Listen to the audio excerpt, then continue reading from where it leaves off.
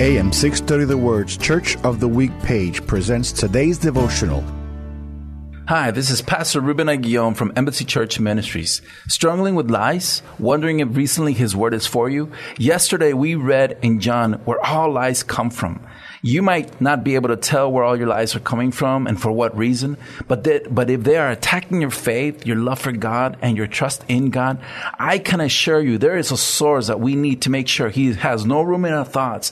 And Jesus calls Him the Father of all lies.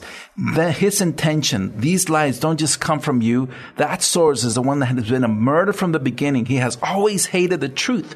There is no truth in Him. So today, instead, trust the one that has saved you. Trust the one that has demonstrated His love for you by giving Himself for you on the cross.